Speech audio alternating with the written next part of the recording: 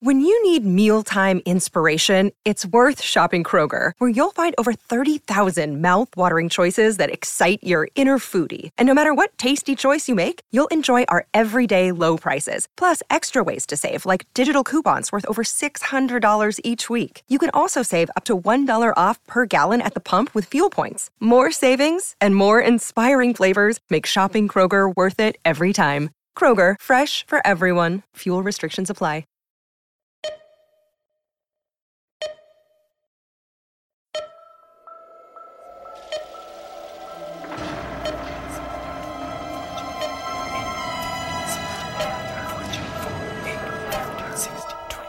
There are 12 months.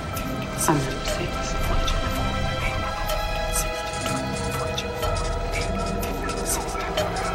The human race is about to be wiped out. We have 50,000 people left, and that's it. So say we all. So say we all. So say we all. So say we all. Get down. Battlestar Galactica Season 2, Episode 2 is over, but we have to go fracking down the hatch to talk about BSG here on Post-Show Recaps. That's right, it's Down the Hatch Battlestar Galactica edition, talking today about Season 2's second episode, Valley of Darkness. I'm Josh Wigler, and joining me in the Valley of Darkness, the great Mike Bloom. This is where I take up my summer home. I live perpetually in the Valley of Darkness. Is that right? You don't seem like a Valley of Darkness guy. I mean, listen, that's the facade that I present, right? But suppose. Underneath this metallic toaster-like veneer is a fleshy, pulpy, beating heart of a man. And that man takes up residence in the Valley of Darkness. Where is the Valley of Darkness, Josh? Are we in the Valley of Darkness in this episode?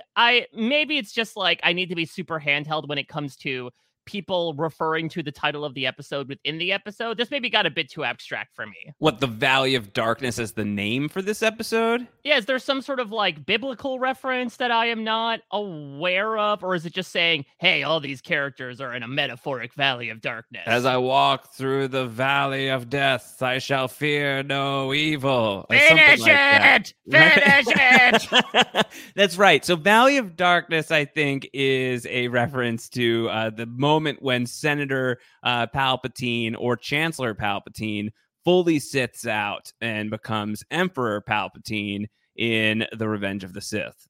So very silly of us to have not clocked that, especially for this episode of Battlestar Galactica that I believe comes out before or after Revenge of the Sith. When was It's got to be before. It was summer 2005, right? Uh-huh. Yeah. So May 19th, 2005. Not long after, to be honest with you. So a very timely reference on July 22nd. I just came in. Ronald D. Moore walks into the office. My mind was just blown by this movie. We got to name an episode after this like D-string title that came from one of these characters. That's actually Petty Officer Duala string title. Yes. Call it by its name. We got Alpha string, Bravo string, Charlie string, and D string. And Petty Officer Duala string as well. Billy's wondering if she's wearing a Duala string. Yikes. Yeah, close the curtains. My God. Medbay is about to open a very different type of curtains if you catch my drift. Medbay's getting lit. Imagine Doc Cottle's. I imagine a deleted scene as Doc Cottle walks into the wrong little he opens the curtain. Oh, you're not a dumma. Actually, I'm going to stay for a few minutes. I need this. My question for you is Ben behind that curtain? Ben, if you are, you sick freak. You sick frack. Don't watch them. They're just youths trying to fall in love in the strife of war. Ben has to get all of the data here for Battlestar Galactica. So we salute all of your efforts in that front. Of course, we were talking about Battlestar Galactica Season 2, Episode 2. It is the first time Mike Bloom has ever watched Battlestar Galactica. I've seen it before. It's a spoiler-free podcast. You can send in feedback down the hatch at postshowrecaps.com. That's down the hatch at postshowrecaps.com. If you want to get your feedback in. If it's spoiler filled, just tag it as such so that we can reserve that for a future date and not spoil Mike Bloom. Mike Bloom, this feels like part 2 of a 2-part premiere. I mean, we literally had it to be continued from the last episode. So yeah, suffice it to say, even though the episode title might have gone over my head, the idea that this was the follow-up, the 2-punch to the 1, straight to the eyeball of Lee Adama, was certainly felt by me. That being said, really enjoyed it. What a freaking uppercut to finish off this duology, if you will, of episodes to start off season 2. Yes, you liked this one. Really enjoyed this one. I will not give away too much in terms of my rating, but I liked it more than the first episode. Oh. I understand the first episode's necessity in hindsight of both needing to welcome us all back as well as set up what's to come in the second episode, but I really do feel like Is this the shape of things to come? Yeah, exactly. In which case, no. Once again, we'll say for the second time in this series, this is not the shape of things to come. That's a different episode of a different show with a different peeping Tom Ben behind the curtain. But I do think that this episode really delivered for me. I think what made me like it more than episode 1 was I felt like it was delivering on all 3 storylines. We're not necessarily dealing with it in a way that Flesh and Bone did of, in my opinion, really connecting everything through with like this very nice thematic through line. I guess you could argue that the thematic through line through all 3 storylines here, which is of course everything to do with the Big G, to do with Caprica, and to do with Cobalt, is loss, is the idea of losing someone or losing something, and how does that affect you? But that's also like a core tenet of the show in general, Sure, so it's weird to kind of specify to this episode. But I just feel like the quality of all 3 storylines, I really enjoyed. I mean, Josh, I cannot sit here and go through a Caprica storyline that is not only solid, but actually good for an episode and not commend the episode for it. Yeah, the Caprica stuff's pretty fun, huh? Going back to like Starbucks apartment. Going back to Starbucks. We go back to Starbucks in this episode, and they're all out of coffee. All they got is a single pack of noodles. Yeah, it's just the Starbucks where they invested way too much in interior decorating, and so it's just festooned with art pieces and no coffee. Art pieces. Yeah, do you think that Starbucks was like, Hilo, you're not looking hard enough. We've got more than just noodles. There's toast here. There's jam back at the house, at the back of the house. Like, you can make a sandwich. He's like, it's just mold. Yeah, exactly. I would love to see the adventures of like derelict Starbuck in her poor podunk apartment. Yeah, we'll talk about it. The painting thing really took me by surprise because I'm trying to remember. I don't think we've ever seen her do that on the Big G in her downtime. Maybe it's just because when you're an officer of a certain rank, like everything is out in the open, and maybe she's not the type of character to necessarily open herself up by taking up the brush and oil paints. Sure. But still a really interesting perspective from this character in so many ways, as much as I malign the idea of like, oh, great, she's with Hilo on Caprica. This is a recipe for disaster. The actual final product has turned out to taste not as bad as I thought it would. So I think what comes to mind for me as far as moments that have gestured at Kara's artistic side, I think about when she was stranded and she is able to commandeer the Raider and she is able to like put Starbuck underneath the wings. Like that's the closest I can think of her like doing an art project. Yeah, being able to use masking tape to spell her name is very much akin to the gallery she has left in her apartment. Yeah, and I don't know that necessarily feels like the same thing. No. She's more likely to paint something in someone's blood than she was an actual painting. Yeah. What did you think of Kara's artistic stylings? A little pedestrian. Oh, really, Mike? Is that right? It's a little pedestrian. I live in the Valley of Darkness. I'm a snob. You snob. It was a little something pedestrian, to be desired if I'm being from. honest. Yeah, that's going to be a review of this podcast. Down the hatch. A little pedestrian, if I'm honest. Oh, we are sub-pedestrian at this point. We're sewer people. The lowest of the lowest bar of humanity. Yeah, we're in the sewers. We're in the depths. All right, well, let's get into the depths of darkness, Mike. Valley of Darkness, Season 2, Episode 2. It's directed once again by Michael Reimer, written by David Weddle and Bradley Thompson. Originally airs July 22nd, 2005, just a couple of short months after the release of Star Wars Episode 3. Oh, I can't wait for next episode to just be called No!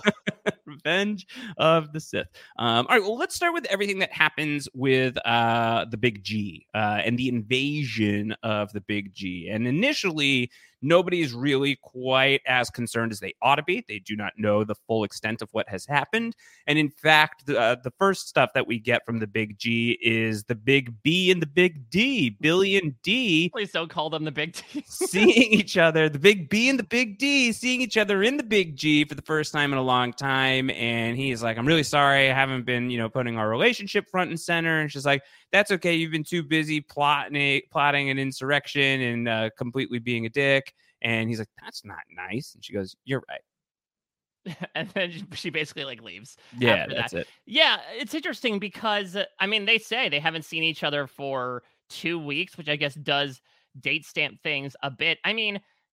Could she also clock him on that time when they were making out in the viewing deck and he was definitely fishing for information from her about the whole Adama's a Cylon thing? Do you think that's sort of encapsulated in this entire accusation? Yeah, I think that might not make her feel great. I think that it was fine in the moment. They were able to just go about their date. But I think here in this instance, it doesn't seem like she's so thrilled about the more businessy relationship that they have, especially when she probably views it as Billy's contributions to Rosalind's plot is a big part of why they're in the mess that they're in right now and why Adama's on a ventilator.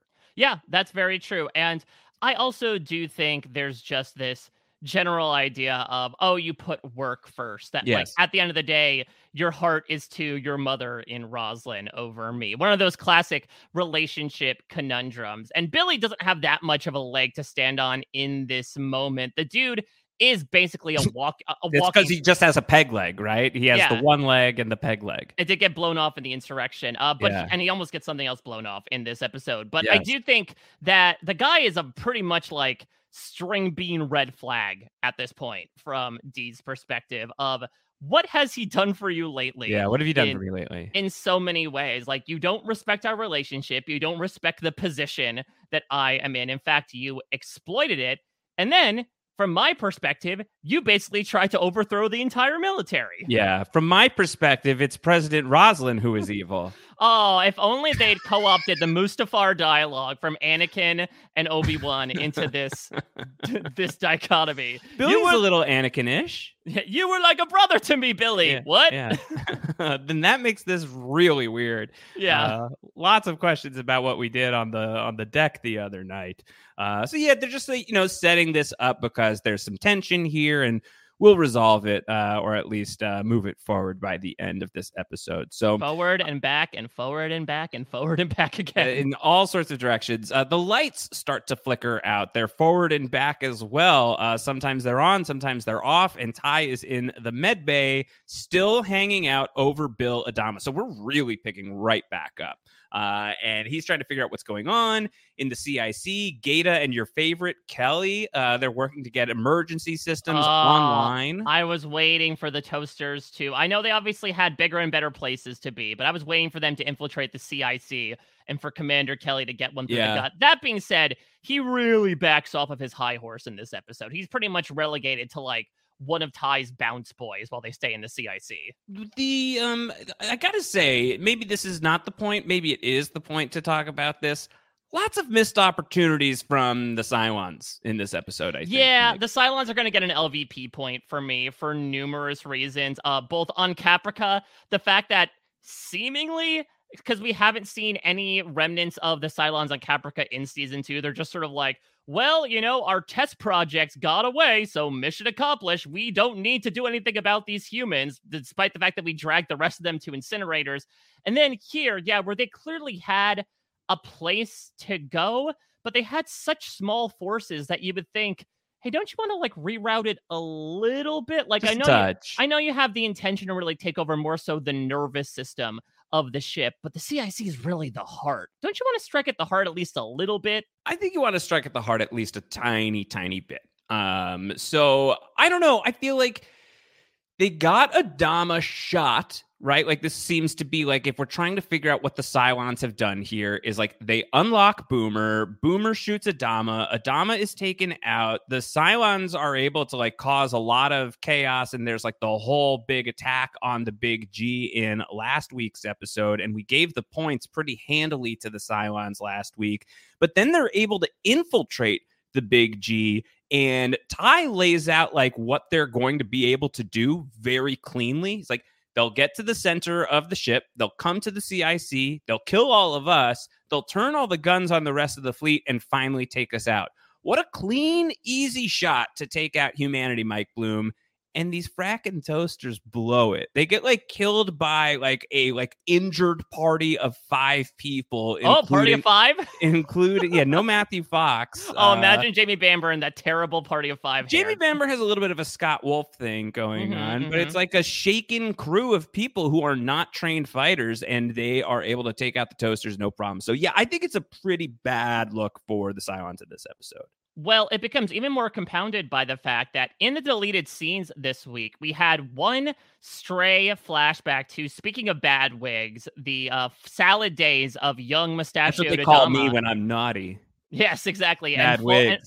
And full hair Ty back in their bad wigs days, while they're still out of the fleet. And there's a sequence where they share a bunch of war stories back and forth about fighting the Cylons. And this is when Adama reveals to Ty, I was previously stationed on the Galactica, and the Cylons tried to take us out in a very efficient way, where they tried to get to secondary damage control and auxiliary fire control, where the intention was shut off life support, starve us of oxygen before we could even get to our AV suits, and then turn the guns upon the rest of the fleet. And so it turns out the reason why Ty was able to pull this plan out of his bald ass is because Adama fed it to him years and years ago. So not only are these Cylons coming in and doing this, they're coming in doing the exact same thing they did decades ago and failed at. Yeah. So they really have not been able to adjust the plan all that much. And the results kind of speak for themselves, Mike. It's a well-earned hero moment for at least an Adama in this episode. So we'll get to all of that. First, the Viper pilots. They're getting out of their Vipers. We've got Apollo, Cat, Hot Dog, and Flyboy. For now. For now. And Jammer, who is one of Chief's men, they're like, hey, what's going on with all these lights? What's happening? He's like, yeah, power's out. It's probably fine. Sound-powered phones are working. That's about it. But I'm sure it's fine. Let's walk down this dark, spooky hallway all by ourselves. Surely nothing will go wrong. Yeah, let's go down this valley of darkness together. It's going to be great. And so Apollo is the one who's like, so I know we're all celebrating and patting ourselves on the back, but there was a Cylon ship that we missed, and also one that crashed into the Big G. So this is probably not great. And as he is saying this, and as they are walking around, and as Flyboy continues to brag about everything, Flyboy gets killed. Yeah. Flyboy gets killed by the Cylons doing their best Freddy Krueger. Yeah, welcome to Big G, bitch. I don't know. A little bit of a weak sauce way to kill Flyboy, though. Maybe it's because of special effects. I wanted something gruesome. These are Cylons, and they just kind of raked him across the chest to the point of Freddy Krueger, and that was it. Saber-toothed him. That's not quite enough. So Sinus was able to live for far longer, and he was in much worse shape. Flyboy's down right there. Well, we kind of leave Flyboy there. Do we know that Flyboy died immediately? We just his story kind of ends. So God, I hope so. You can imagine. You can make your own headcanon about all of that. But the pilots run away because they're like, nope. Not going to be involved in that. They're all freaked out. They're covered in Flyboy's blood. It's a real scrap. And then as Apollo is getting cornered by one of the Centurions, there is a Marine who shows up and obliterates this thing. Yep. So it turns out that while the Cylons have not upgraded their tactics, I guess they have upgraded their hardware. Even for the Centurions, they're not able to be as, conspicuous within humanity. They're not able to blend in, but they have been more fortified. It seems like only explosive rounds are the way to take them down. And I imagine after this, Josh, they're going to get those prisoners in Zarek's colony to just ditch the water stuff and start making as many explosive rounds as possible. Yeah, so I think that sounds right. That should be a priority. Explosive bullets. We're going to need those here against these Centurions, but they're going to go and they're going to try and arm up and get the proper equipment moving forward. Meanwhile, they just don't know what they're up against, how many of these things are on board. Apollo's going to write a note for the CIC. He gives it to Hot Dog. Hot Dog, give this to Colonel Ty or whoever's in charge. They're going to need to know what's going on. Do you think that the note should have said, do you like me? Check yes or no. Check yes or no. Do you think I'm a disappointment to my father and the entire military-industrial complex? Check yes or no. Do you think that I will frack Kara Thrace within the next 5 episodes? Check yes or no. And Ty's like, God, I wish. Yeah, I wouldn't take that bet. I've been rooting for the two of you. I wouldn't take that bet. So he's going to run off and go and do that. Meanwhile, in the CIC, Lieutenant Gaeta is trying to send a signal to all the ships telling them not to approach the Galactica. We have been boarded, but the Cylons jam the signal. Everybody is starting to figure out that shit has hit the fan, including even in the brig, as Laura Roslin and Billy can hear the gunshots. And Roslin asks her guard, this guy Venner, who we know has these sort of feelings that Roslin is prophetic and she is like this religious figure. She's able to convince him after a little bit of back and forth to release her. She's like, I'm not going to get shot like a rat in a cage here. And so he releases her. Now, Mike, she is released from prison 2 episodes in to season 2 of Battlestar Galactica. And just to reset it, Mike, the prediction that you made heading into season 2, heading out of season 1, was that Roslin will be in prison for max 2 episodes. She's out. She's out of jail until the end of the episode, in which she gets thrown back into jail. So what are we talking about? I'd like to count it as one, because I specifically said last week that when the shit hits the fan, she is going to be sprung. They find it a necessity that, for her own survival or what have you. So I still think it is a thing. It's a bit different than, Adama coming back to life for a hot second. And then if I made a bet of, when is Adama going to be nursed back to health, which at this rate, maybe halfway through the season at this point, because this old body is on the mend.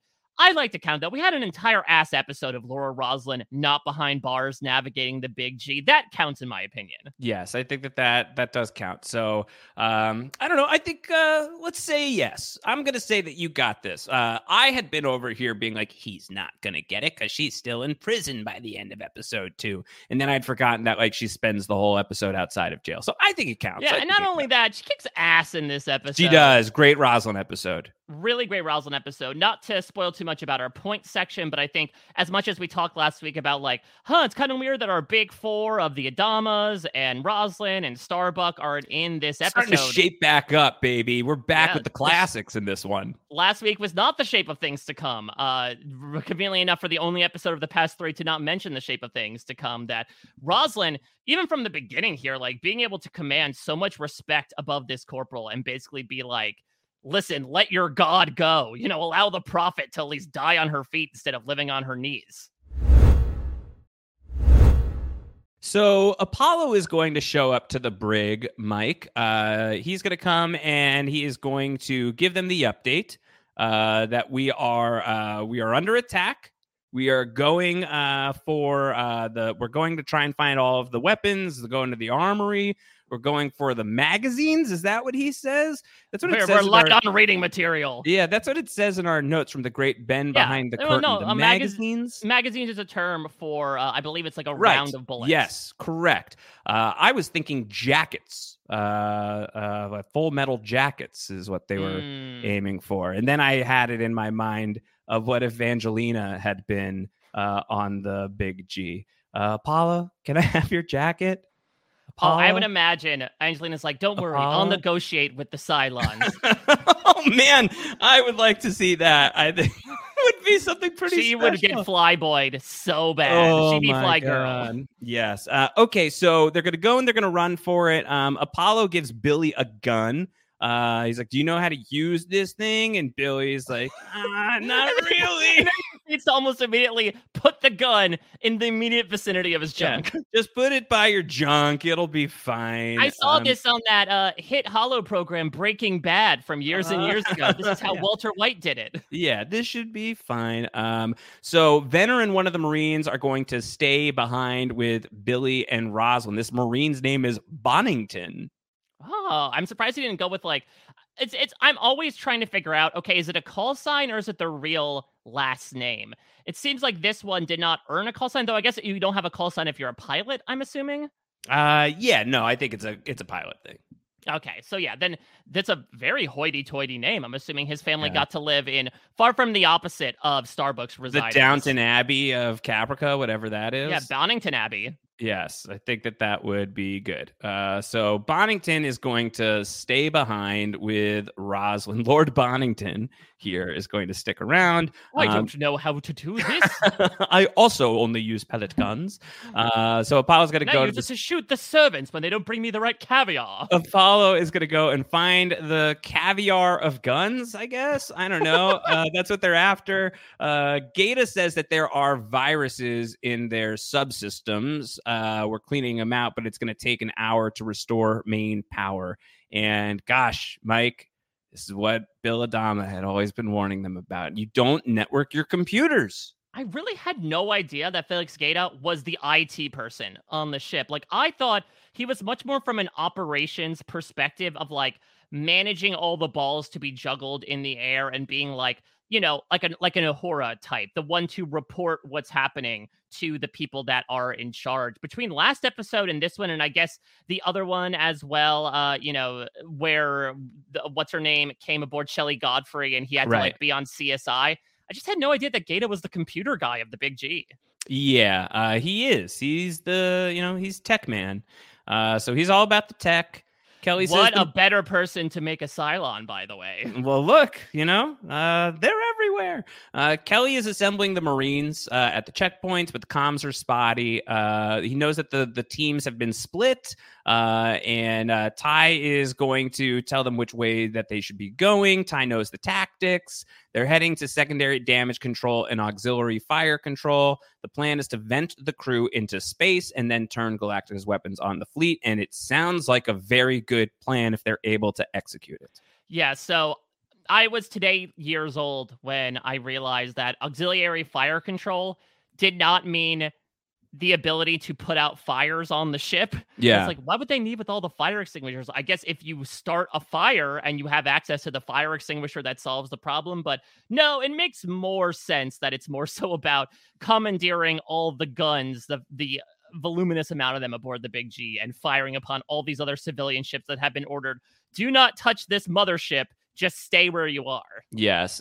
So Apollo is going to be able to get his team to the small arms locker. There are bodies on the way. And when they get there, a person named Jammer is hiding there. Starbucks like, I have some of you back at my house. I'll admit, for a hot second, I was getting real Leoben vibes from Jammer of like, so the one person who happens to be left behind after a big Cylon raid is not a Cylon whatsoever. But no, Jammer's trousers are basically brown at this point. This kid is scared shitless by everything that's happened. If he's a Cylon, he's a pretty bad one. Yeah, he makes it through the episode, which is a surprise, right? Like, I think like a character like this gets introduced and you think just to be red-shirted, but Jammer is yellow shirt through and through. He's able to survive. And I guess the question is, we obviously don't have Tyrell or Callie, which I guess might be like the number 2 behind Tyrell. Maybe so Sinus was also wiped off the board in a different way. We don't know any other of the other mechs. Is like Jammer the designated survivor here? Is that why he was hidden in the small arms locker? Yeah, he's the Kiefer Sutherland of the flight deck for sure. We're in such a bad spot. Yeah. We thought our problems were over, but now Jammer's the one that's making sure that these Vipers don't explode midair. Jam it, Chloe. There's no time. Do you think Jammer has like a catchphrase like, that's not jamming? No, I think it's, jam it. Like, I think that's what I would say if I'm Jammer. If only. And that's the reason why Jammer was like locked in this small arms locker for a while. It's not because it was for his safety. It's like, we hate his freaking catchphrase. He's been saying jam it for the past 6 months. Yeah, they unlock him from the locker. He just like claps his hands like, looks like somebody finally broke the jam. Okay, he's my new favorite character. That Jammer is this like Urkel-like character that was only brought into Battlestar Galactica to try out 3 or 4 different catchphrases. Yeah, that's why Kara's like, I have some jam back at the house. Like, I've got like this jam that Jammer made for me. It was a gag gift. All right, Lee, you gotta say I gotta act scared to draw the Cylons to me. I guess I could jam it up. I could jam it up. All right, so welcome to the Space Jam. As jammers here, it's your chance to your dance. So they distribute all of these like cool explosive rounds, but they don't have a lot of them. They just have a few. They have 6. I love how Lee is like, sweet, so I'll take the reload. He is not like trying to like make this a vote or a democracy. Nope. Like he's just making the call. It's like, yeah, for sure, I'm the one who needs the reload. Well, also because there's another deleted scene, actually, where we'll get to the scene where Ty ends up getting Apollo on the phone, and this is going to inform the last interaction they have in this episode. Ty's actually going to, like, tell Apollo to stand down. He says, oh, hey, I know you're with a bunch of cadets right now, but, like, technically, I'm going to remove you of service because everything that happened in the finale, so you're of no authority here. So, like, Lee is very much on his own. So he has every right to like claim sovereignty and be like, rules be damned. This is my group right now. This is my own country, and I'm the dictator. Yes, that's correct. So he's gonna take charge here. Rosalind's group, they're heading to sick bay. This is where they run into Dee, who seems to have had she's either in shock, or then Rosalind says it's probably just shocked. Thinks that she's probably had a concussion of some kind.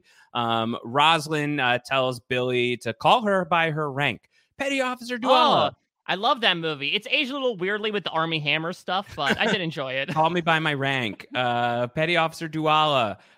Eat a peach. And so she's able to get out of it. She's shaken free. And Rosalind is now concerned because they need to get to the sick bay, but there are a whole mess of Cylons between them and the sick bay. And Venner's all freaked out. And Rosalind tells Venner, like, try to think about not getting like annihilated by Cylon bullets and find another way to get us to where we need to go. He's like, yeah, the long route. She's like, good, cool, let's go. So Rosalind also taking charge of her little fiefdom here. Yeah, again, she's really great at having everyone snap out of it multiple times. Like, I know that there have been so many accusations levied against her by warring parties about the fact that she is not fit to be in this position. But no matter what, Laura Rosalind is so good in a crisis. She is so good at seeing a problem, keeping a cool head, and just making a decision. And sometimes the only decision that needs to be made is one in general. And I wonder if that's also like becoming of a school teacher as well, that you face so many problems in the day-to-day and putting out so many fires that she almost is her own auxiliary fire control, Josh, in the ability to like extinguish flames, come up with solutions, and almost like instinctually have the interpersonal abilities to like bring people back from the brink of emotional exhaustion. Yes, that's right. All right, at the CIC, Gaeta gets a report that Cylons are heading for auxiliary fire control. They've been dealt with. Some are down. There's one with no legs, but it's still shooting. Master at Arms Hadrian has a unit that is cut off due to the Cylons cutting through the hull of the ship. Ty exclaims there's nothing left between the other Cylon unit and the decompression safety, so we are in big doo-doo. A Hadrian reference. We have not seen her since she was unceremoniously shoved off during the whole tribunal.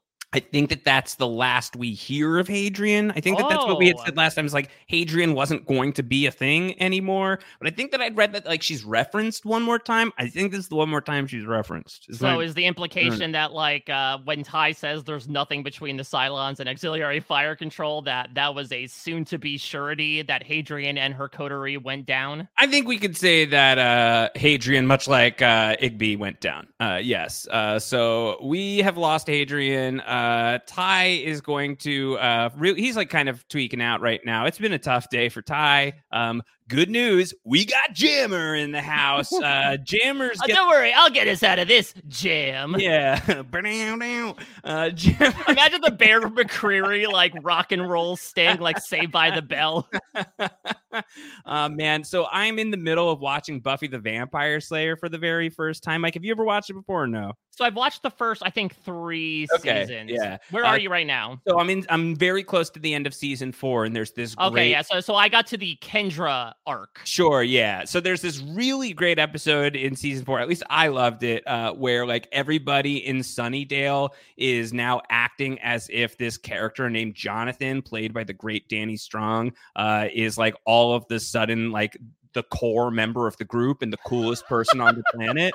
And it's like due to like some sort of sorcery nonsense. And I'm just imagining like that happening with Jammer now on Battlestar Galactica. What if Jammer is like the lost Adama son? Oh my God, that would be incredible. Or the son that Adama never had but always wanted. Like, there's a lot of routes to take Jammer.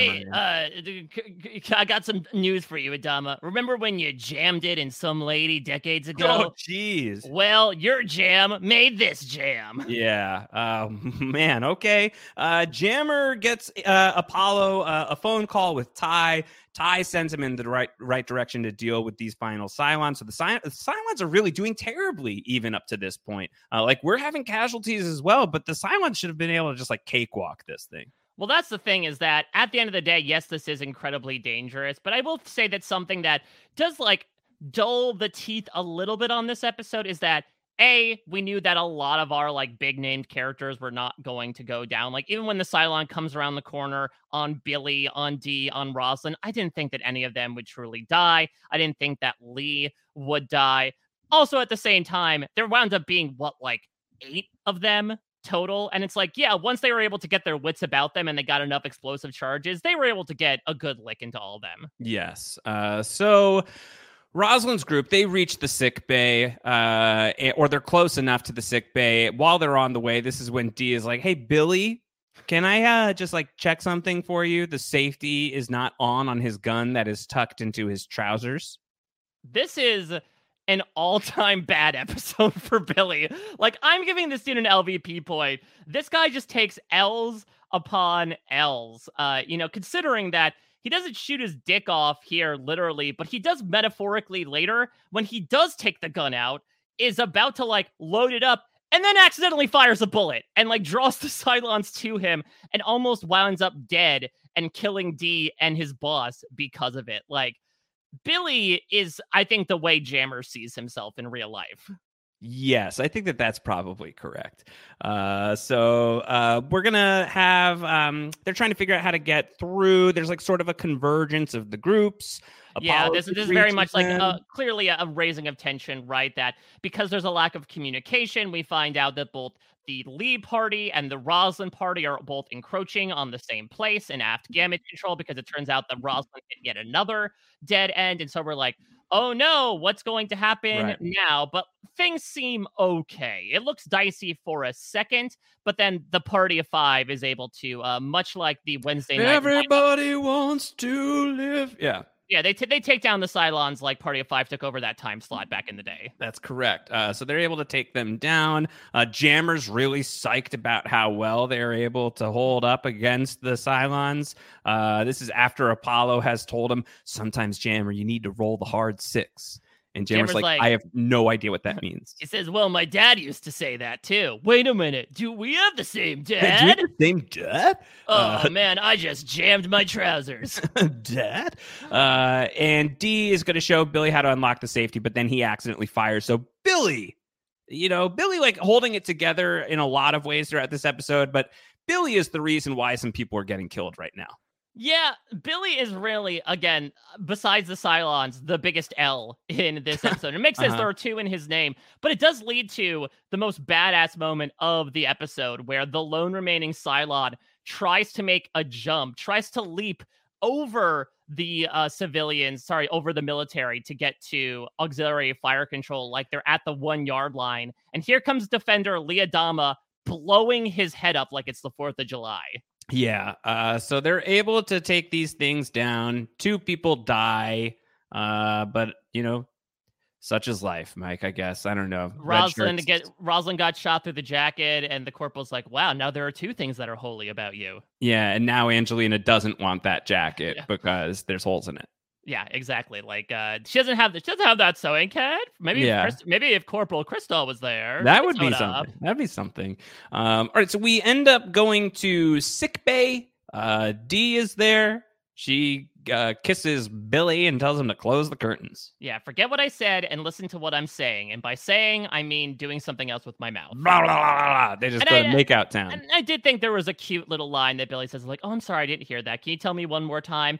They're starting to warm cute, on, right? They're cute. They're starting to warm on me a little bit. I initially was very cold on them because, again, the way that you live in the Valley of Darkness. Exactly. I'm just Got reticent to love. Yes. But the way that they came together initially was so sudden. Remember, it was in the miniseries where she just like randomly pulls him into a hallway and kisses him. And then they were kind of doing this odd dance where it felt like they jumped to this relationship and like we didn't really know anything about them or how they felt about each other. Also, remember that like Billy forced Dawala to go onto the prison ship and then they all got taken because of it. So like Billy has really done a lot of oopsies in this courtship, but like they're in a better spot now. I think this is probably one of the most defining episodes for their relationship. And because we got so much filled in about them in this episode, despite, again, how much of a doofus Billy was, I'm warming up to them. Yeah.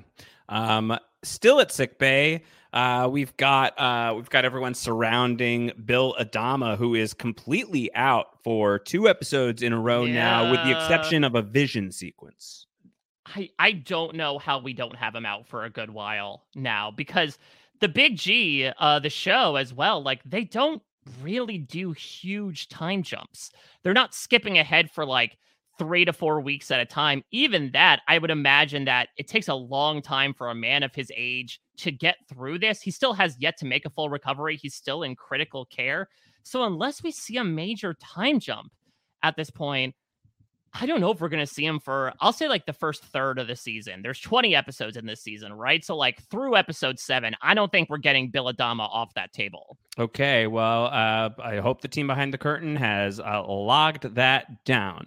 I'm riding a high right now. I got my one in just under the wire. I think, unfortunately, the Lee Starbuck bet is going to falter because they're so separated at this moment. So let me replace it with another one. But yeah, barring any sort of like Rosalind touches him with her prophetized hands and he comes back to life, I don't know how this man could, in a show that is all about dark, gritty realism, pretty much, how he could realistically heal and be up and about through the first third of the season. It has to be through what we're going to talk about in the Cobalt stuff with like him existing in an illusory state. Yes. Okay. So we'll see how that goes. For now, Apollo is going to give some shit to Ty as Ty is Kim Queen. Ty is going to have Rosalind put back in her cell. Rosalind's the one who says, Colonel Ty, I assume my cell is waiting for me. He says, you're fracking right. And so she's going to go back to her prison cell. And then he really goes off on Lee. It's like, I can't believe you chose her over the old man.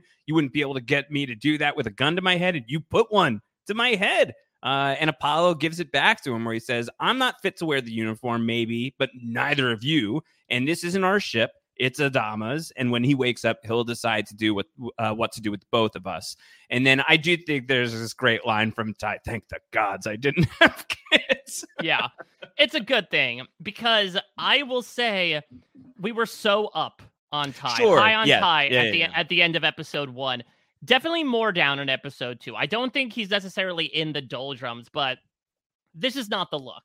Well, he doesn't have a spectacular episode because so many other characters have so much else to do, and he's kind of just in the CIC. And then when these people who we've watched take down the Cylons and like team together to get that done throughout the episode come back and are just thrown back in jail afterwards, it feels bad. Well, especially because like here's a guy who kind of learned his lesson last episode of like, you don't have to do everything that Adama would do. You have your own judgment to go off of, and he saves the day in that respect. And then here he is being like, well, technically, because of what Adama did before he got shot, we have to follow this protocol.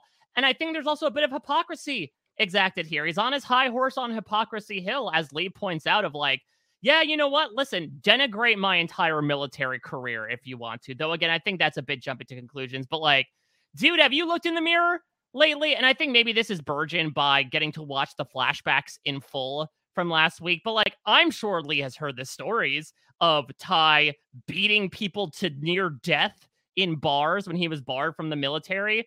And the fact that he was essentially brought back into standing because he had an in with Adama. What leg does Ty have to stand on as well, given his own past behavior? In fact, his own past behavior is more damning than Lee's from a certain perspective in terms of body of work. And so I think, listen, maybe it's just because like Lee Adama is back, in my opinion, in so many ways after a few episodes off. But I just feel like Lee gave the perfect argument in the moment, which is Ty coming through being like, you did the worst thing possible. P5OFOM, yes, right. Yeah, and your entire military history should just be spat upon and burned. And Lee's like, are you any better right now? You're the one of all people to tell me that I made a mockery of this uniform? Really, you? And let's even disregard your past. Hey, remember when under your watch, we nearly lost the entire frackin' fleet? That was like 6 hours ago, and it was your fault. You even took the blame for it. And so I do think it's an interesting sort of like repudiation of the Ty character by the end of these couple of episodes, that like he was able to clean up his mess with aplomb last episode. And I think he did a good job in pulling on those flashbacks to help lead people to where they needed to go. But then he kind of like blows it all up by, again, just having this hoity-toityness around Lee Adama to try to be like, I'm still above you. And Lee's like, no, we're kind of on the same level right now. Let me just offer this as a counterpoint. Not 24 hours earlier, Lee Adama pulled a gun on Colonel Ty and put it to his head. I mean, yeah, sure. But I don't know if I jumped to conclusion. I don't know that I forgive that person within 24 hours. I mean, he doesn't need to forgive him, but I don't know if he needs to go so far as to say, like, you're a disgrace to your father. In the deleted scenes, he calls him, like, a disappointment to his whole life. It's a little harsh. Yeah, that's living in the Valley of Darkness, my friend. Like, that's something I tell myself in my lowest moments. Like, that is... Ty lives there. That's like really hitting a low blow. Yeah, I think you're right. All right, well, let us go below the big G and down to Kobol to continue that storyline. And this is where we get some Edward James Olmos action. Bill Adama is in Baltar's dream. He is on Kobol with Gaius Baltar. He comes to see the baby that Baltar is holding. You have to see the baby. I want to see the baby. So Adama takes the baby. Oh, man. Edward James Olmos in that role in The Mandalorian would have been fantastic. Yeah, as much as I love Werner Herzog, that would have been pretty incredible. Yeah, but I don't want to live in the world where Werner Herzog wasn't in Star Wars. That's one of the best things that's ever happened to any of us. So imagine Bill Adama in Jack Black's role in The Mandalorian. With pretty Lizzo. Pretty good. Come here, Lizzo, my wife. He takes the baby from Baltar. He says, is this the shape of things to come? And Baltar says it is. And like Dream Adama at the very least, Mike, consistent with real Adama. He's like, cool. So I'm just going to drown the toaster then. And he takes the baby to the water and drowns it. Yeah, and so Six is going to use this as an allegory when Baltar wakes up to say, like, don't you see? This is what humanity will do to you, to us, to our children. You must divest everything you have, all the connections you have to these walking, breathing, sinners, essentially. And you must come with us, for that is the way. Yeah, basically, like Adama's gonna kill our baby if you let him, and so we can't let him. You gotta run away. And so Baltar is being fed this line of thinking of like, the humans are bad. We are the best. Think about it. Think about it. And so that is burgeoned by the fact that we are going to bring up. Now, this was something we saw in the deleted scenes in the last episode, but was only seen in the quote unquote real cut in this episode, where Baltar wakes up. Essentially, let's use another lost analogy here, in the pit of all the Dharma workers, right? He's surrounded by skeletons. And Six is going to say that these are the remnants of human sacrifice, that the scriptures paint this sort of Eden-esque tale of Kobol as this paradise where the gods and the humans existed side by side until some gods got greedy, and then they left Kobol and went to go found the 13 colonies. But Six insists that, like, yeah, it did happen for a brief portion of time, but then you humans, your true nature asserted itself. All you can do is kill, kill, kill. And as a result, so many people lost their lives and paradise fell. Yes. So lots to consider here in what's going on. Callie and Chief, they're on their way back with the med kit. Callie calls Chief a mother fracker. Yeah, I did like her sort of freak out here that, again, this is an episode of like, almost saying the right thing to bring someone out of Yeah. a stupor that I don't think Kelly intentionally wanted to make. Imagine Chief Tyrol President laugh. Roslind's like, call her a mother fracker. That'll break her out of her shock.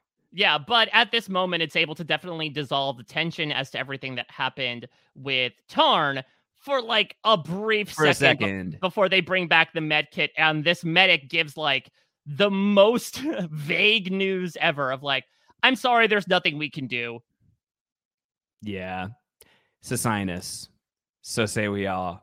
We Yeah. lose Socinus here, Mike, as they bring the med kit back. He's not going to make it. It's no good. They leave it. Crashdown leaves it to Chief to take Socinus out, basically, to Which euthanize is like him. a little bit better for Crashdown. Still not a great episode considering that like he still has a bit of a short fuse, which is a bit understandable given that again they are still hours from like this huge crash site, Yes. and he believes that they're being chased by Cylons, especially when Tyrol comes in and like tells him everything that happened with Tarn. But oh man, I really feel for Chief here. We talked about this last episode about the unique position that Chief's in, that he is clearly the one that has like made the most bonds with his staff, about the fact that he is the highest sort of unranked officer that is in BSG as well on the big G. So there's also this weird jockeying for a position. And so now, like, when he pleadingly looks to Crashdown and like Crashdown has to mutely tell him, I think there's some understanding there. I don't think Crashdown is like as emotionless as he has been the past couple of episodes by telling Tyrol, like, it's your guy. But God, Tyrol having to do the old Yeller essentially to Socinus here is so rough. Yeah. Eulogy for Socinus. I mean, he's a bit of a nothing burger character. For sure. When Socinus' name came up in season 1 and I couldn't even pronounce it, I was like, damn, okay, well, I've given one thing away. Socinus is just like not really on the show. Yeah, he was more so remember who he is. He was more so like a plot point in a uniform than he was an actual character. He was the one to take the fall for Chief during that tribunal with Hadrian.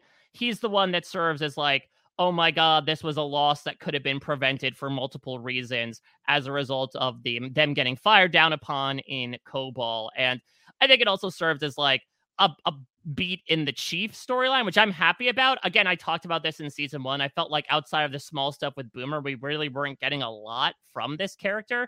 And so if it's a necessity to like allow us to see this actor more and get more dimensions to his performance, I'm happy for it. And I think the actor does a fine scene of doing the tropey war, pop culture pastiche of like, I'm the young kid that's not going to make it. So you just have to comfort me in my dying moments. But outside of that, yeah, I don't really have any feelings towards Socinus. Let's go to Caprica, Mike Bloom, because for the first time in a long time, and like I think only the second time, really, you enjoyed the Caprica storyline this week. And I didn't initially, because Starbuck was being an asshole. Uh-huh. So it's Hilo and Starbuck. Wow, you're taking Hilo's side over Starbuck. Look at you recognizing Hilo's value over Kara Thrace. I mean, listen, it was a game of inches. Well, it's because like Starbuck is on her high horse as well, a la Tai, in this initial scene when they're walking through the streets, right? Where I think she's doing a lot of, and I understand her perspective because as she talked about last time, bitch took my ride. And it's like, well, if I had killed Shaprika, then none of this would have happened. And so she's also, though, kind of like digging into Hilo getting tricked by Shaprika in kind of a mean, personal way. And like, I don't disparage Hilo whatsoever for kind of blowing up on her and being like, listen, dude, anything you're levying against me, I've been levying against myself for being tricked for months that I was in love with a Cylon at this point. Apologies that my feelings are a bit confusing in the moment. Anything you have to say to me, I have been saying to myself for the past 12 hours. And also, what leg do you have to stand on, Baltar Banger? Okay? Right. Listen, expressly against my words, Kara Thrace, you went and did that to that man. So listen, don't put yourself on this high ground right now. But that gets assuaged. I have the high ground. Yeah. I mean, listen, it's relatively level on that lava planet. But that does get assuaged to me once they both kind of settle down from that tension, when we do get settled into Starbucks' old place and we really get a perspective into Kara Thrace that, as we mentioned at the beginning of this podcast, we have never seen before. Let me ask you how you're feeling about Hilo right now. When you look at Hilo, what do you think here in season 2? That toast that's in the back of that Starbucks that hasn't been had jammer spread on him yet. I mean, there's like some needle moving there, but I feel like there was some needle moving at the end of season 1. I don't feel any differently about him in this episode and these past 2 episodes versus then. I felt like I was gaining some like just general, I don't know, emotions towards the character one way or the other, as opposed to the first 3 quarters of the season where I thought he was just like bland, almost in a Sisinus-like way, like he was there as a plot point more than being a character, and it didn't help that he was in a not particularly appealing plot. Here, there is some pathos that is to be gained, some complications of the fact of like him having to come to terms with the fact that he was tricked, that he was in love with the Cylon, now this Cylon is pregnant with his child, the complicated emotions involved therein, but like, we got such a nice expo dump of Starbucks stuff in this episode, and we still know nothing about Hilo. We know like that he had a crush on Shaprika, and that's it. So I am still leaning towards the go ahead girl, give us nothing on Hilo. The needle is being nudged, but it's going to take a bit more of just general delving into this character, and maybe Starbuck can bring that out of him. I really love when we go to Starbucks Place. We go to Starbucks Place, and we really, I do feel like, get some great insight into Kara Thrace and what her life was like before the whole events of Battlestar Galactica took place. She has like this very, like, the chaotic insides of her mind are splashed all over the walls, right? Like she's like painting like this like esoteric artsy stuff, pedestrian to some people, just like these like really colorful displays on the wall. She's like very like Kelvin Inman of her. I was gonna say, where's the bleach? You know, living off of dried noodles and nothing else. And she's gonna put on this music, this really, I thought, like very beautiful haunting piano. I loved that piano music. We didn't mention it, but I thought Bear Mercury was on fire, auxiliary fire control in this episode. Between the music that played during the dream sequence, I thought was so good. It was like this tribalistic, but almost celebratory music, which was very pervasive up against this like very dark ritual of Adama drowning this baby.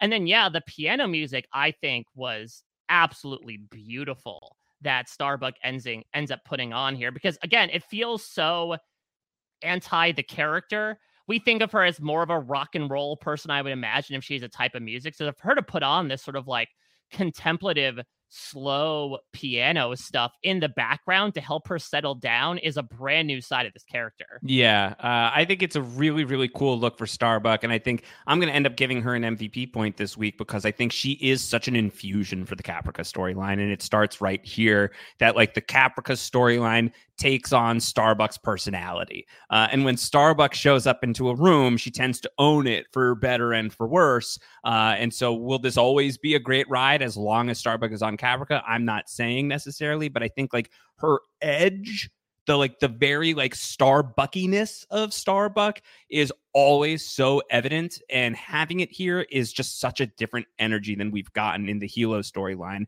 And what I actually love about it is she takes on an amount of energy that allows Hilo to just like sit back on the couch and basically nod off. Hilo's literally, he's been like, I've been holding the entire weight of a whole section of this show for a season and change. Mike Bloom doesn't like me. There are people who don't like me. Can you just take over for a while, Kara? She's like, I got this. I'll mainline Caprica. You just become support.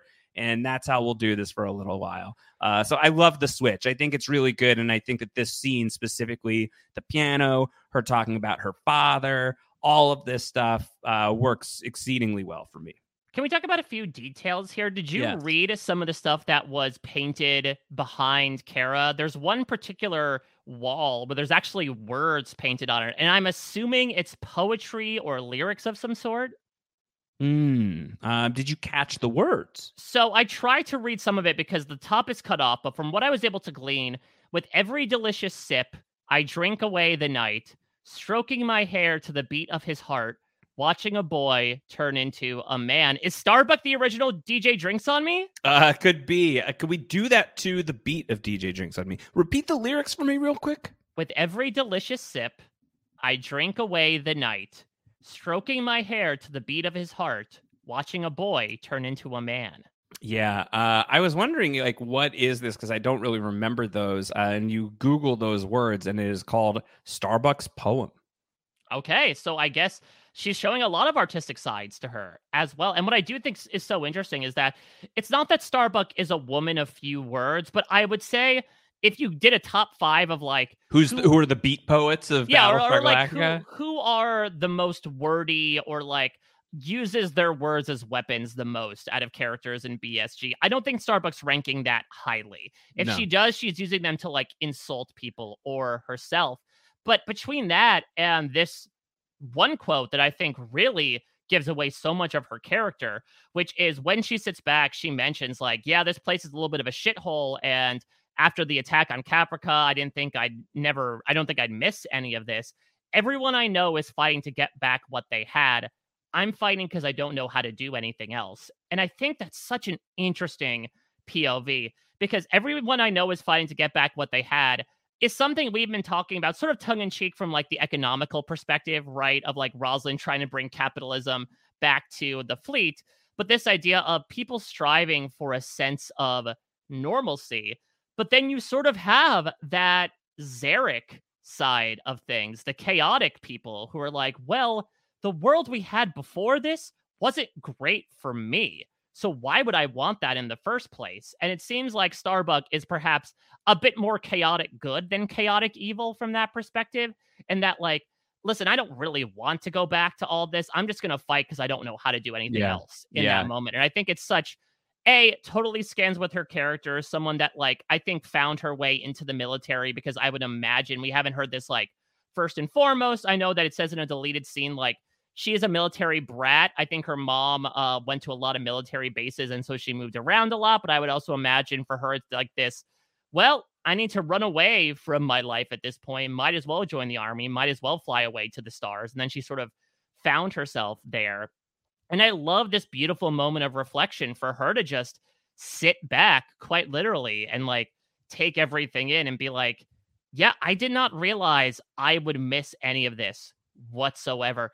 And not to say that I do, but it's almost like made my purpose that much clearer.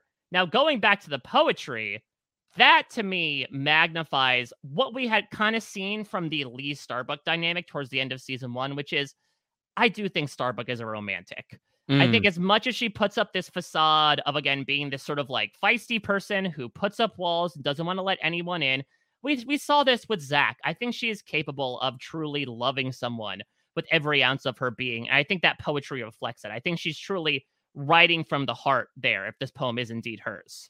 Yeah, I think that it is hers. And I think that it is like, because she's not really like explaining any of this stuff with her words, but you're seeing her art, which is an expression of herself for yourself. You get to see it and interpret it in your own way, and then you get to map that onto the words that she does say in this room, but also just all of the words she's ever said on this show and the actions that she's made on this show. And I think Battlestar Galactica up to this point certainly has done a really good job of illustrating the complexity of Kara. And I think like this scene really distills it down in a new way. That's quite exciting, which is why she's a very easy MVP for me in this episode. Let's do the other MVPs really quickly, Mike. I have 3 this week. You've got 2. Who are you giving yours to?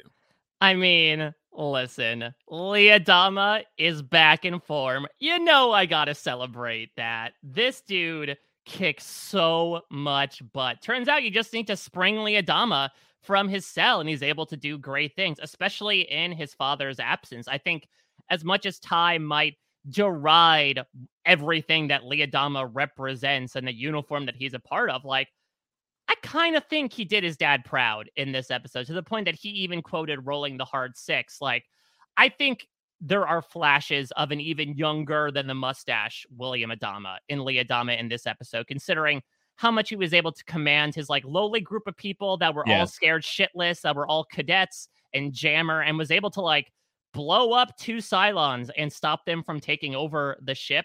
Liadama kicks so much ass in this episode in so many ways, and he ends the episode in arguably the highest position by absolutely handing it to Colonel Tai.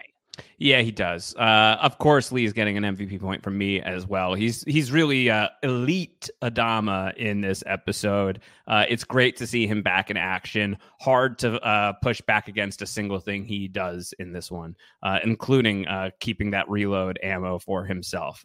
Great call. I'll just finish this out because we're still on the big G. Rosalind gets my final MVP point. I think he really shows up in this one in a really good way.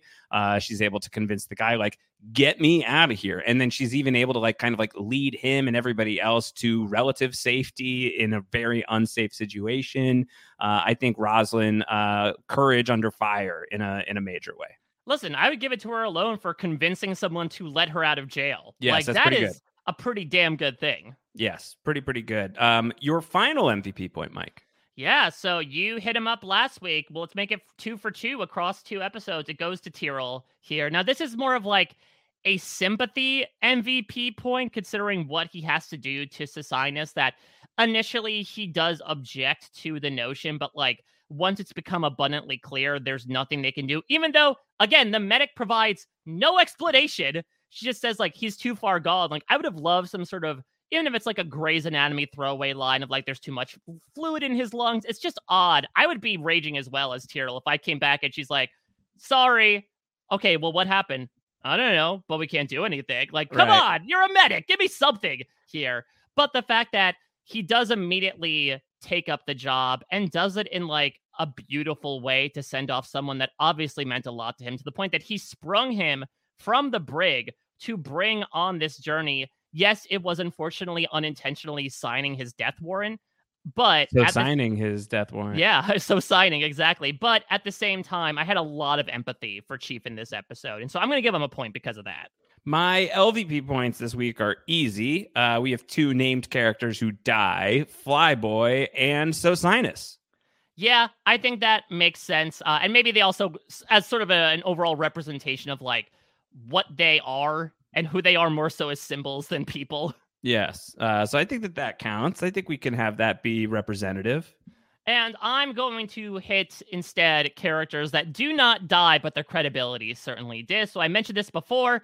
Billy, not on the street, but basically his his reputation is at this point from the very beginning, where Dee wants nothing to do with him, to him nearly shooting little Billy off, to then alerting the Cylons to his presence. As a result, he gets a kiss at the end of the day, but still Billy is showing that at times he is in very much over his very tall head.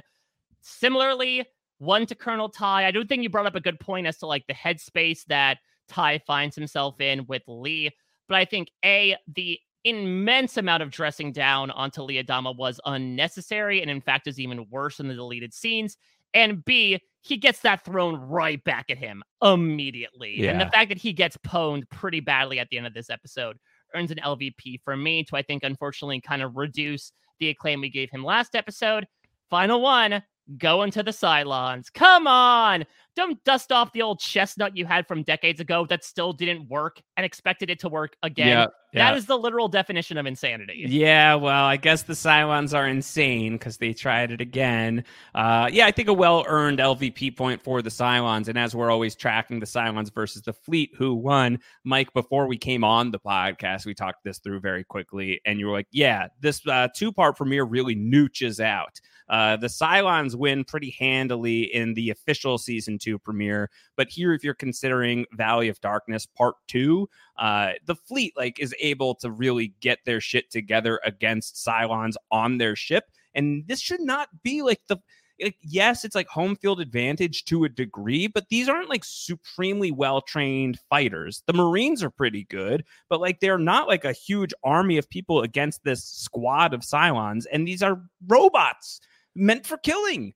This should be their thing. And they get knocked. They get wrecked pretty bad. Yeah, that's the thing. They do catch the fleet fleet-footed a bit in the beginning, but once the fleet is able to rally, to your point, they're Kevin McAllister. And these are the wet bandits getting paint cans swung into them and touching hot doorknobs. And so they're going to end up with the L here. And I really like this as well as a representation of, again, the back and forth that comes with this war effort. We talked about this last season, how initially the fleet was really taking it episode by episode, and then the Cylons took over to kind of tie it up.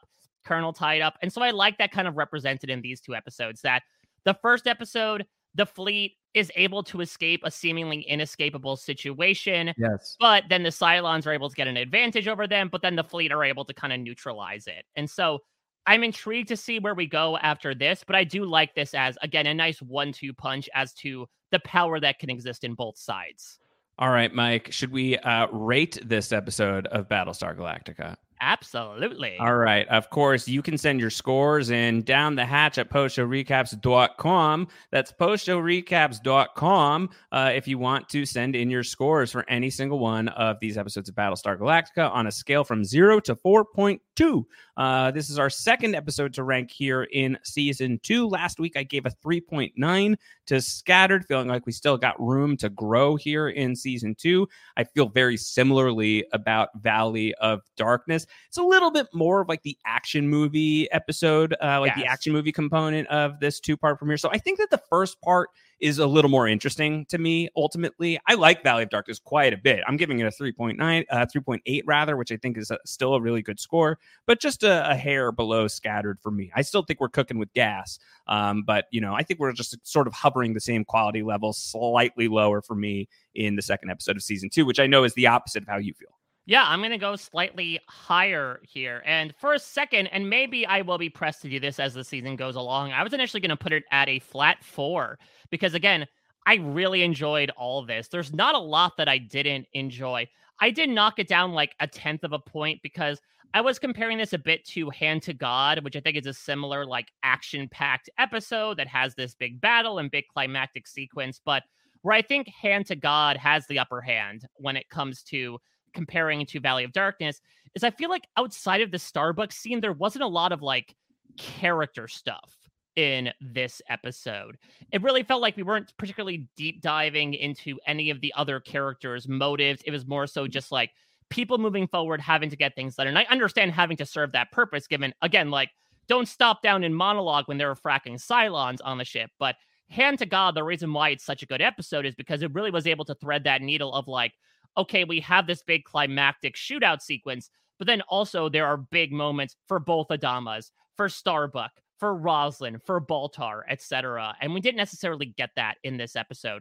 That being said, I will again say I like this episode more than Scattered. As much as Scattered was a better episode for Colonel Ty, I really did like getting to see Lee and Roslin back in action, that they're not behind bars. I thought the tenseness, despite the fact that I knew none of those characters would die, of the situation was very present.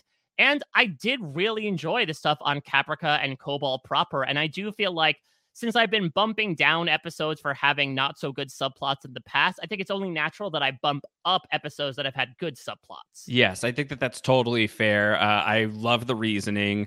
I think we're in a really good spot here with season 2. I think I'd said this a few episodes back that Battlestar Galactica is like of a quality level. Like there are a couple of moments where like it dips, but not a lot. Like by and large, we're like going to be living in this general space for the whole show at the worst. Is General Space the guy on that DVD cover? That's it. I think that could be. Hello, I'm General Space. Yes. Is that your current leading theory? Yes, I think that a man's going to show up from the fleet. He was found on a space station like, hello, allow me to introduce myself. I'm General Space, and you're gonna have to get off of my ship.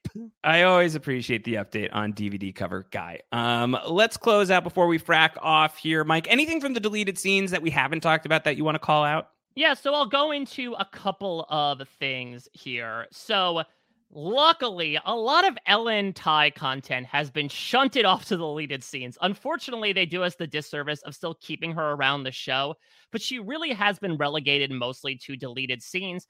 In this episode, Ty is going to call her and say, hey, I have a gun in our bedroom. Make sure to arm yourself. Apparently, she and her sisters learned how to do this by shooting groundhogs off their front porch, which is like, on the one hand, Luke Skywalker picking off womp rats. On the other hand, like, of course, Ellen Ty exacts animal cruelty. Right. Like, shooting poor defenseless groundhogs, it only makes sense that the worst character on this show would delight in doing to that. I mentioned before that Ty and Apollo's conversation, we see a much longer version of it when they're on the phone, where Ty is going to say like, hey, please pass the phone off to one of the cadets. I'm relieving you of command. Apollo's going to laugh in his face. And this is where Ty tells him, you've been a disappointment in your whole life, and I need someone I can count on. Yeah. Apollo's basically going to say, nah. Ouch. And Ty says, okay, I'll take a chance on you. And then goes on to inform him of the plan. The other big thing we get is, it's very brief, but down on Kobol, number 6 reveals a key piece of information that I think is, you could take with a grain of salt, like you do all things with number 6. She continues to tell Baltar to stop attaching himself from the humans. This is in the wake of like Sisinus dying or having just died. And she reveals no one in the fleet will survive to see Earth, apparently except for him. So we had the prophecy beforehand of Rosalind is going to be this great leader who will not live to see the fleet make it to Earth. And now 6 is providing either a new piece of the puzzle or a piece from a completely different puzzle, that apparently Baltar is the designated survivor and will be the lone human to survive reaching Earth. What do you think about this? It's not in the episode itself, so it's technically not canonical, but it was on the mind of the show to the point that they filmed a scene about it. Yeah, I mean, the fact that it doesn't make it to the main story makes me feel like, okay, maybe it is a bit more bullshitting, or it could be this sort of like ironic statement, right? Almost like a Twilight Zone-esque twist of, oh, but the twist is that Baltar's been surrounded by Cylons the entire time, so everyone in the fleet does live, but actually they're all Cylons, and Baltar was the only human, so technically they're right. Yeah, what do you think if we made it to a world where, let's say Battlestar Galactica gets to Earth and Gaius Baltar is the sole survivor? Is that a good or bad trajectory for Battlestar Galactica? I mean, it does track with, again, the Gaius Baltar small domino to large domino stumbling ass backwards into the most powerful position in the universe type of thing. It might be going a bit far. And again, that's why I'm leaning towards the number 6 posturing idea of like, oh, you're so important. You're going to be the father of the shape of things to come. You're the only human that will make it to Earth. Like, clearly she is very much playing to his, to his ego. She knows how egocentric he is, even in this position of distress, that like this will cause him to fall further and further into her favor. So I'm inclined at this moment to not believe this. I do believe, though, her facts about the human sacrifices on Kobol. Right, she talks about that. She talks about human sacrifice happening on Kobol. You think that's legit? Yeah, I think that would make sense, considering, like, listen, the Bible, which tried to portray a perfect society, was full of genocide and murder and atrocities that were committed, oftentimes in acts of God, or seemingly, like, trying to follow God's orders. So I would not be surprised if things were done, if human sacrifices were made, almost like a mass Isaac and Abraham, except the bad ending plays out to like appease the gods. And so I do think it would make sense. I think it's also like a nice repudiation of human history that, to 6's point, like, this is just what we do. And not to date this podcast too much, but obviously there is war and conflict going on in a very significant portion right now. And I think that is just like a very blatant reminder that violence does feel inevitable to us as a species. And so I'm at least inclined at this moment to completely believe her and feel like, yeah, things were a utopia until, of course, humans had to go human it up and start killing each other and sacrificing each other to appease the gods. Okay, before we frack off, let's talk about the frack count, Mike. We get 10 fracks in Valley of Darkness. Hot Dog's in this for 5 seconds, but gets 2 fracks off. Hilo falls asleep. Is it like Roadrunner where he goes, frack, frack? And then he just that's right. Hilo gets 2 fracks off as well. A frack from Apollo, a really memorable frack from Callie, Tyrell as well. Sir Bonington is able to unleash a frack. Ty as well. And of course, Jammer, the Jonathan of Battlestar Galactica, is able to frack as well. So we have 18 fracks in season 2 through 2 episodes of the show. And Starbuck, our clubhouse leader overall, has not even landed on the board yet. Yeah, but she kind of has a don't give a frack attitude, I would say. It's an implied It's an implied fracking. All right, Mike. Speaking of which, as we are getting to the end of the line here, 15 episodes of Battlestar Galactica down. You have adjusted your prediction that Starbuck and Apollo will frack within 20 episodes. It did not happen in this episode. How are you feeling? It's not looking good. Not looking good. I'll put forward another bold prediction. I think we are going to see a walking, talking William Adama before we see Starbuck reuniting with people aboard the Big G. I think, considering how slow moving we have been, now granted, we do see Starbuck and Hilo getting a new set of wheels, Walking Dead style, to end this episode.